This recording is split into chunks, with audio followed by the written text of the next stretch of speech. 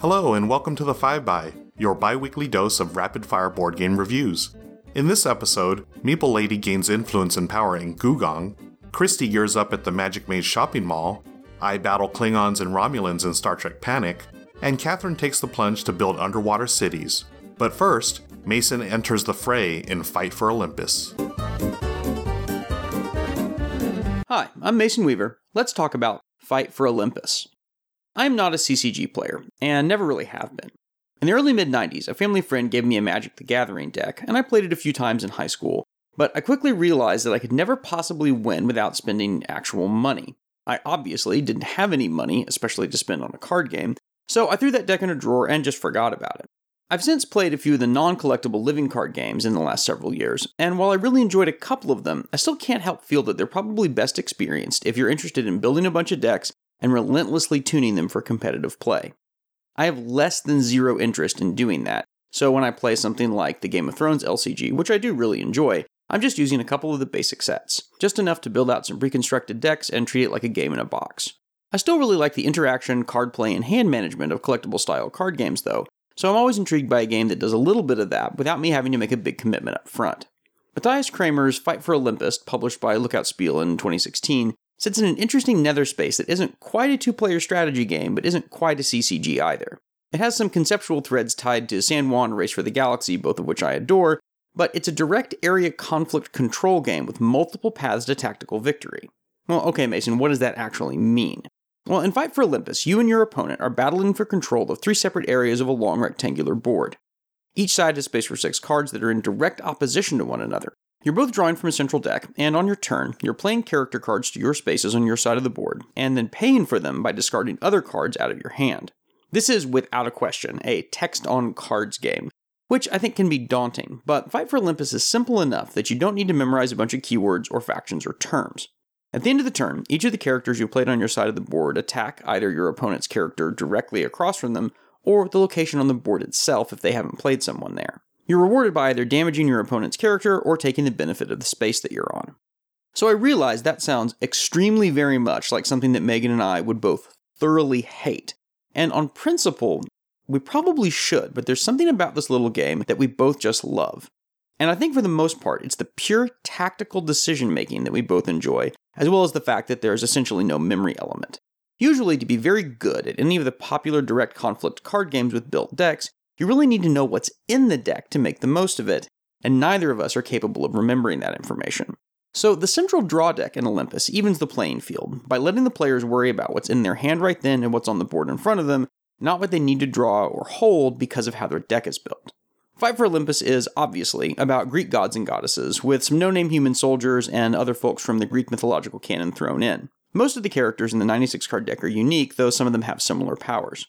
Unlike San Juan or Race from the Galaxy, Fight for Olympus forces you to pay for new cards with specific colors of other cards, making for some really tough decisions every turn. It's very easy to run into card scarcity at mid-game, and if you find yourself very short on cards for long periods of time, you may have already lost. There are multiple paths to victory, which other Eurogamers may enjoy, and it allows for a breadth of playstyle that some other battle games don't. You can win by running the point tracker all the way to your side, basically direct attack area control. You can overwhelm your opponent by fully populating your side of the board with heavy defenses, or you can just outlast by running the deck out with the points tracker in your favor. Because you're drawing blind from the communal card pool and making turn-by-turn tactical decisions, you can shift strategy mid-game without being horribly penalized by a purpose-built deck. Fight for Olympus is not without its problems or detractors. There are a lot of rules questions on BGG, and while Kramer and Lookout have answered most of them, they really do all need to be listed in a centralized FAQ. Additionally, there is a serious misprint in my copy that was supposedly fixed in later printings, but I really can't figure out how to tell which version is which. I'll link to the thread on the misprint in the show notes for this episode. It's not just a small typo either, it's the attack and defense value of 2 cards being so totally wrong that I just took them out of my copy. We've also added a house rule that lets you mulligan your opening hand, because it's honestly not very much fun to not be able to afford any of the cards you're holding on your first turn. There's some other house rules on BGG, like changing the draw deck to a card market, but we haven't tried it because the blind draw is part of what I like so much about Fight for Olympus. Other than the misprint, the cards and components are great, as you would expect from any Lookout Games title. And of course, the game fits neatly on the shelf with all of our other small box 2-player titles. The art is fine, but not particularly interesting, though the graphic design is very, very good. Personally, I'm pretty blah on the theme, but maybe if you were heavily into Greek mythology, you might get a kick out of the card powers that correspond meaningfully to their character. But I don't really remember enough about Greek mythology to say one way or the other. I play Olympus as a total abstract, and as usual would prefer it if it were about pets, or plants who have pets. So, who should not try Fight for Olympus? Serious Magic and other hardcore card gamers may not enjoy this. Players who view themselves as long-game, high-level strategists may not enjoy this. Heavy Euroheads who hate randomness may not enjoy this. Conflict-averse players who are made uncomfortable by direct attacks and a zero-sum outcome may not enjoy this. And non-two-player households may not enjoy this, as I think it greatly benefits from multiple plays against the same opponent to really shine. I give Fight for Olympus 5 out of 5 board game Sisyphuses, endlessly bringing their favorite Matthias Kramer games to a meetup, only to have the person that can't stand convince everyone else to play Cards Against Humanity. I'm Mason Weaver, and you can find me on Twitter and Instagram as Discount Compost. I'm constantly on the lookout for weighty 5-player games that keep everyone engaged. And even though I know Battlestar Galactica always fills that void, not everyone always wants to play it. Shocking, I know. Recently, one substantial 5-player game that stood out in my mind is Gùgōng. Released in 2018, Gùgōng is designed by Andrea Stedding and published by Game Brewer. Stedding also designed Hansa Teutonica, another game that I adore, and I see some elements of that game here in Gùgōng. Gùgōng is a 1-to-5 player game set in 1570 China during the Ming Dynasty. The game is played out over 4 identical rounds and plays in about 60 to 90 minutes. In Gùgōng, the emperor is working hard to ban corruption within the country, and the highest officials of the Forbidden City would pretend to uphold that ban on corruption by accepting gifts from petitioners instead, and returning a gift of a seemingly lower value. Each person receives a small player board and a starting hand of 4 cards, while the entire game is played out over this gorgeous board that represents areas of the Forbidden City and its surroundings. There are basically 7 action locations on the spot, which can be activated during the person's turn. At the start of the round, the destiny dice are rolled, and you get a certain number of servant cubes available in your servant pool. Each player has a general pool and a servant pool, and you cannot mix up the two. This is a mechanism similar to Hansa Teutonica, where you have to manage your available cubes while taking your actions. On a player's turn, you spend one of your actions cards in your hand to activate a location spot, with a card that's higher in value than what's sitting there. Thematically, you're trading up gifts. You then take the old card that was sitting on the board and place it into your discard pile on your player board. These cards that you pick up into your discard pile will then become your hand for the next round. Depending on the location, you can also spend servant cubes to amplify that action you just activated. You can travel across China, picking up travel tokens, which will give you bonuses. You can help build the Great Wall, which will give you victory points and the option to spend intrigue benefits when the section of the wall is complete. You can also go up the intrigue track, which can offer you to be first player, but it mostly so you can rack up points you can spend in conjunction with when the section of the wall triggers. You can also collect jade, which gets more expensive as jade is depleted on the board, but collecting them will give you victory points at the end of the game. You can also place servants to get decrees, which will give you immediate bonuses during certain phases of the round, or endgame victory points. Players can also travel down the Grand Canal, which will give you benefits if your boat is full and you reach a harbor with a reward. Rewards include 4 victory points, drawing another gift card, which means 1 more action during a round, or unlocking your double servant, which counts as 2 servants, but counts as 1 pickup from your general pool when adding to your servant pool. Lastly, you can move your envoy up the Palace of Heavenly Purity. This track doesn't give you any bonuses until you reach the top, but if your envoy doesn't get there by the end of the game, you're out of luck and basically eliminated from getting the chance to win the game. Some cards have symbols on the bottom half of it, which also gives you bonuses or enables you to activate a different location. When you place a card of a higher value than what's sitting at a location, you can trigger the symbol on the card first before activating the location you're sitting at. Also, if you're unable or unwilling to place a card of a higher value on a location, you can burn cards or spend extra servants to activate the location instead. But servants are in very short supply, and you receive fewer each round as the game progresses.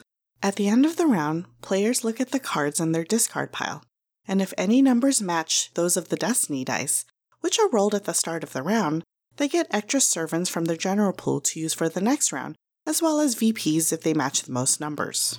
Lastly, I adore the different shaped meeples in this game, which sit on different action spots across the board.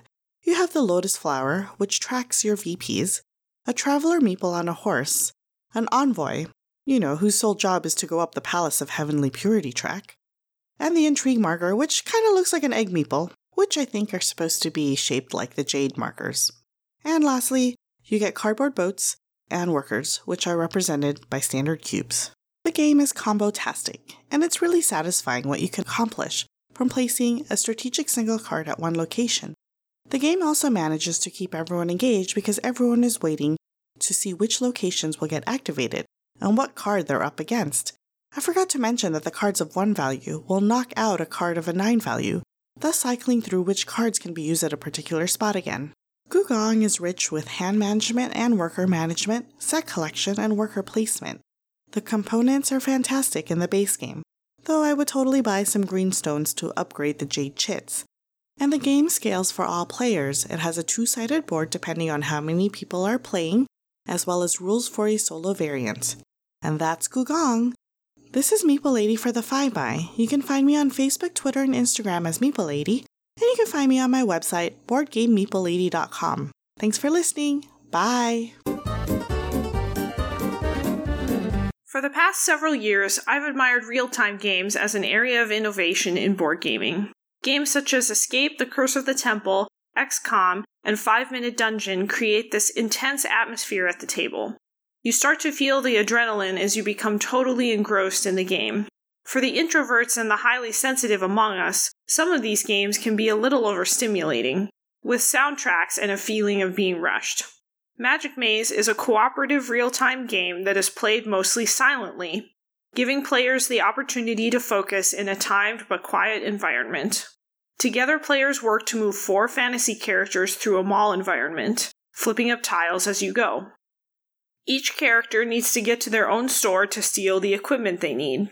Once everyone has arrived at their stores, the theft occurs and then they all need to exit the mall before time runs out in order for the players to win.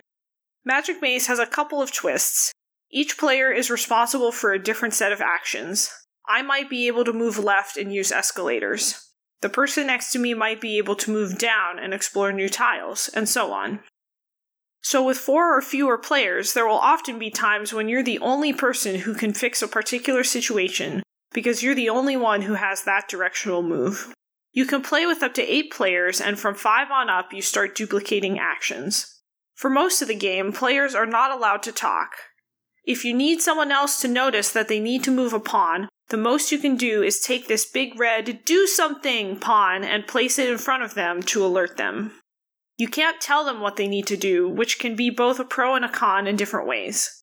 It keeps everyone involved in a meaningful way and prevents so-called alpha players from solving the puzzle ahead of other players. On the other hand, if the person doesn't notice what they need to do, or if the players have their wires crossed and have too many different ideas, it can hold the group back. One thing you can do in this situation is move one of the pawns to one of the red hourglass symbols on one of the tiles. This allows you to flip the sand timer to get more time. The closer you are to running out of sand when you flip it, the more time you'll gain. Once the sand timer is flipped, you can talk about the game as long as you want, but only while the sand is running and not during any actions. The group can discuss what needs to happen and then resume silently moving around the pawns. You do have to place an X on the hourglass symbol when you use it, so you can't just play for an unlimited amount of time. I like the controlled amount of discussion that the game allows you to do. It's a great chance to regroup and establish what needs to happen next. Getting everybody on the same page is crucial in Magic Maze. Of course, this limited amount of talking is not going to be enough to suit everyone's tastes. Not being able to talk is a deal breaker for some people, and it can be more difficult to get newer players into the flow of the game when you can't assist them. Some players, regardless of whether they are beginners, may come away from the experience frustrated, either from their own perspective or regarding other players. It can also be tricky to visually parse the layout of the mall setting when you're in a time crunch. I've thought about taking a Sharpie to my copy to make the stores more distinct at a glance. I found that the key to enjoying Magic Maze to its full potential is to have a solid group, ideally 2 players or 4 players, that is willing to play multiple times over different sessions and work on getting better. That's because Magic Maze gives you a whole series of gradually changing rule sets to play through. For example, in your first game, everyone goes out the same exit at the end. In your second game, each character has their own exit, and so on. At the end of Scenario 7, the rulebook actually says, "You now know all the rules of Magic Maze," as if previous games were incomplete. Then it goes on to provide 10 variants on the next page. They're not all equally interesting, but you can try out a few to get even more out of the base game before trying the expansion, which is called Maximum Security.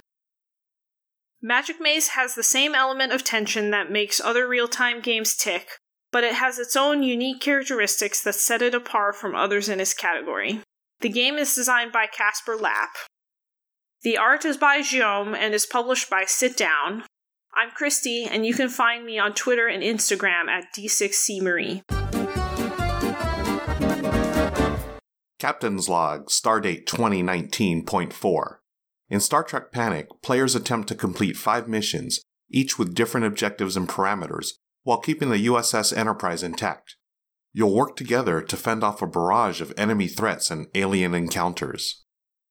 Designed by Justin DeWitt and published by Fireside Games and USAopoly in 2016, Star Trek Panic is a cooperative game for 1 to 6 players set in the Star Trek Original Series universe. You and your fellow crew members take on the roles of classic Star Trek characters, from Captain Kirk to First Officer Spock, each with their own special ability that may be used on their turn. Turns consist of drawing cards, trading cards with other players, playing cards to fire at enemy ships, maneuvering the Enterprise, then checking to see if the current mission has been completed. Enemies then move and fire on the Enterprise before 2 more threats appear on the board. Threats come in the form of Klingon, Romulan, and Tholian ships, along with comets and cloaking ships. While the Enterprise is equipped with shields to sustain damage, you'll likely lose parts of your vessel during the game. You must have at least 1 section intact to emerge victorious. Take too many hits, and you'll have more trouble than a ship full of tribbles. With smart card play and deft maneuvering, you'll be able to complete your missions, finish off the remaining threats, and warp away for the win. One of the first games I bought when I discovered the board game hobby was Castle Panic. It was a fun, cooperative tower defense game set in a generic fantasy world of orcs, goblins, and ogres. It was a big hit with my niece and nephew, but as they grew up, the game rarely made it to the table, and I eventually traded it away. When I came across Star Trek Panic, I thought it'd be more of the same, only with a Star Trek theme pasted on. Would the game improve on the original, resulting in a classic like City on the Edge of Forever? Or would it fizzle out like Spock's brain? From the moment I opened the Star Trek Panic box and put together the USS Enterprise NCC 1701, I was immediately transported to my childhood when I watched episodes on my family's color TV. Photos from the original series are used on most of the cards, and all of the icons evoke the classic 60s sci-fi series. Even the mission cards feature the original photos and give the general feel of an episode. For example, the Space Seed mission has Ricardo Montalban as Khan, while the Deadly Years mission has an old-looking Dr. McCoy. Accordingly, the Deadly Years mission prohibits players from using their special ability until the mission has been completed. Some mission objectives require committing specific credits to complete it, from engineering to science, which are icons on each card. It leads to interesting decisions. Do you use a card to attack or defend immediately, or do you commit the card and its icon for the current mission, thus taking it out of play? It's a nice touch for hand management and set collection that ramps up the difficulty. Things can go south quickly if you're not working together as a team, which fits the theme neatly. Sure, the original Enterprise never encountered this many enemies at once, but it does deliver a whole lot of tension from start to finish in the form of threats constantly being hurled at the Enterprise.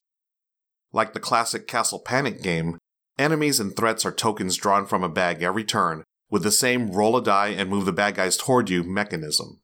Adding the ability to maneuver the Enterprise was an inspired design choice.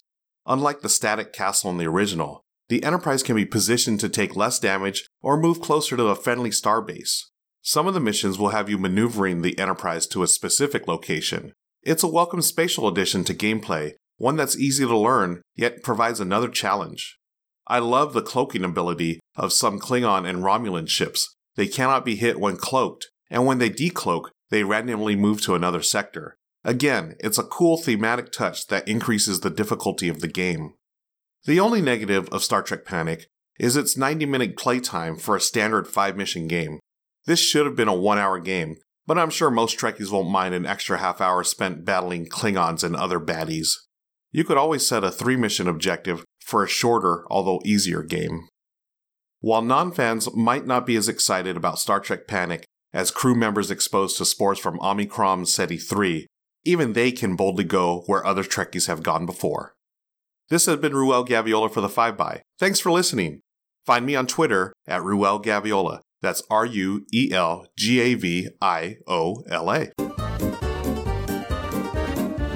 In 2011, the author Kat Falls wrote a young adult book called Dark Life.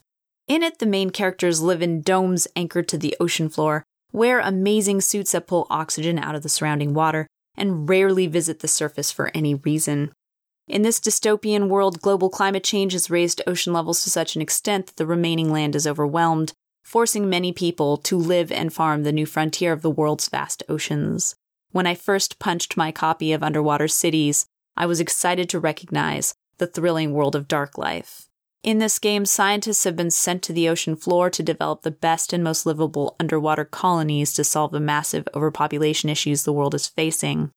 In it, you will get to build habitation domes, connect them with tunnels, and populate them with the machinery to support human survival. This clever game for 1 to 4 players, designed by Vladimir Suchi and illustrated by Milan Vavron, delivers solid mid-weight Euro gameplay and gives you the additional satisfaction of building your own little underwater city.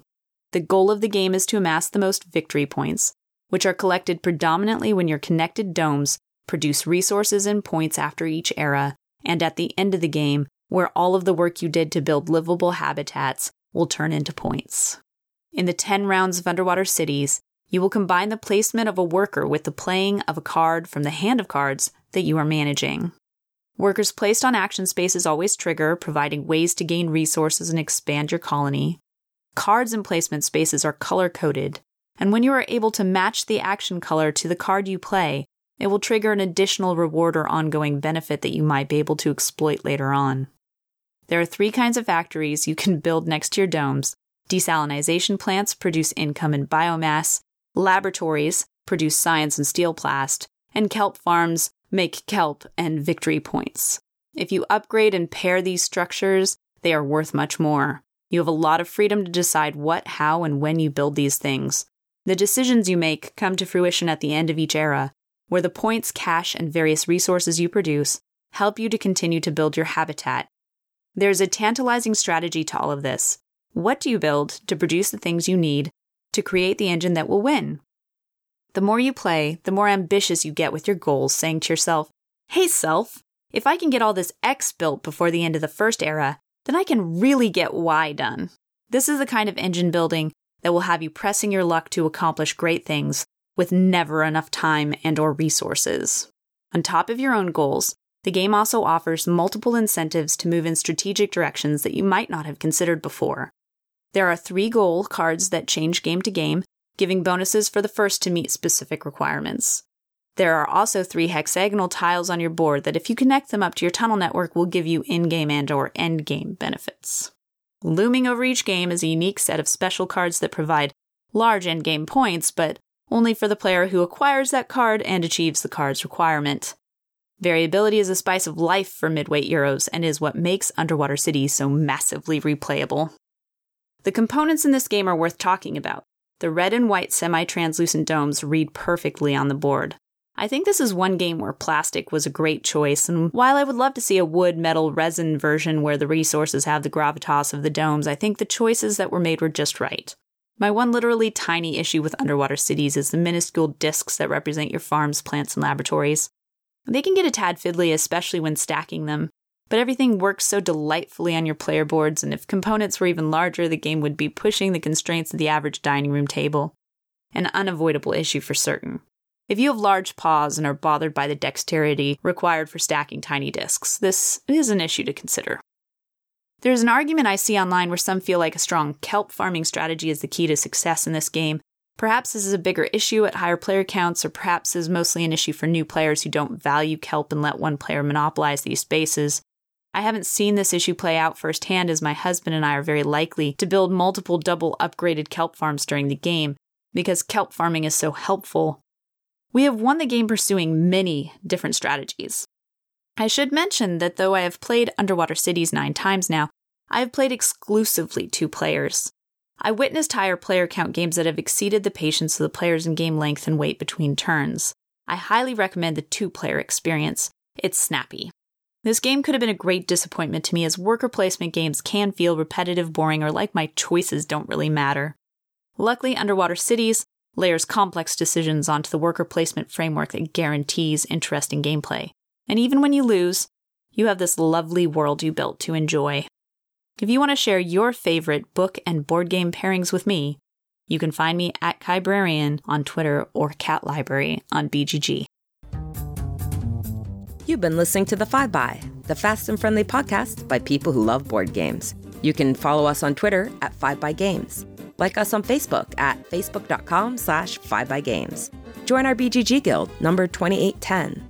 Listen to us on iTunes, Stitcher, or Google Play, or visit our website at 5bygames.com. From all of us at The 5 By, thanks for listening. The 5 By is part of the Inside Voices Network. Find more of our great content, like Great Way Games, at InsideVoicesNetwork.com.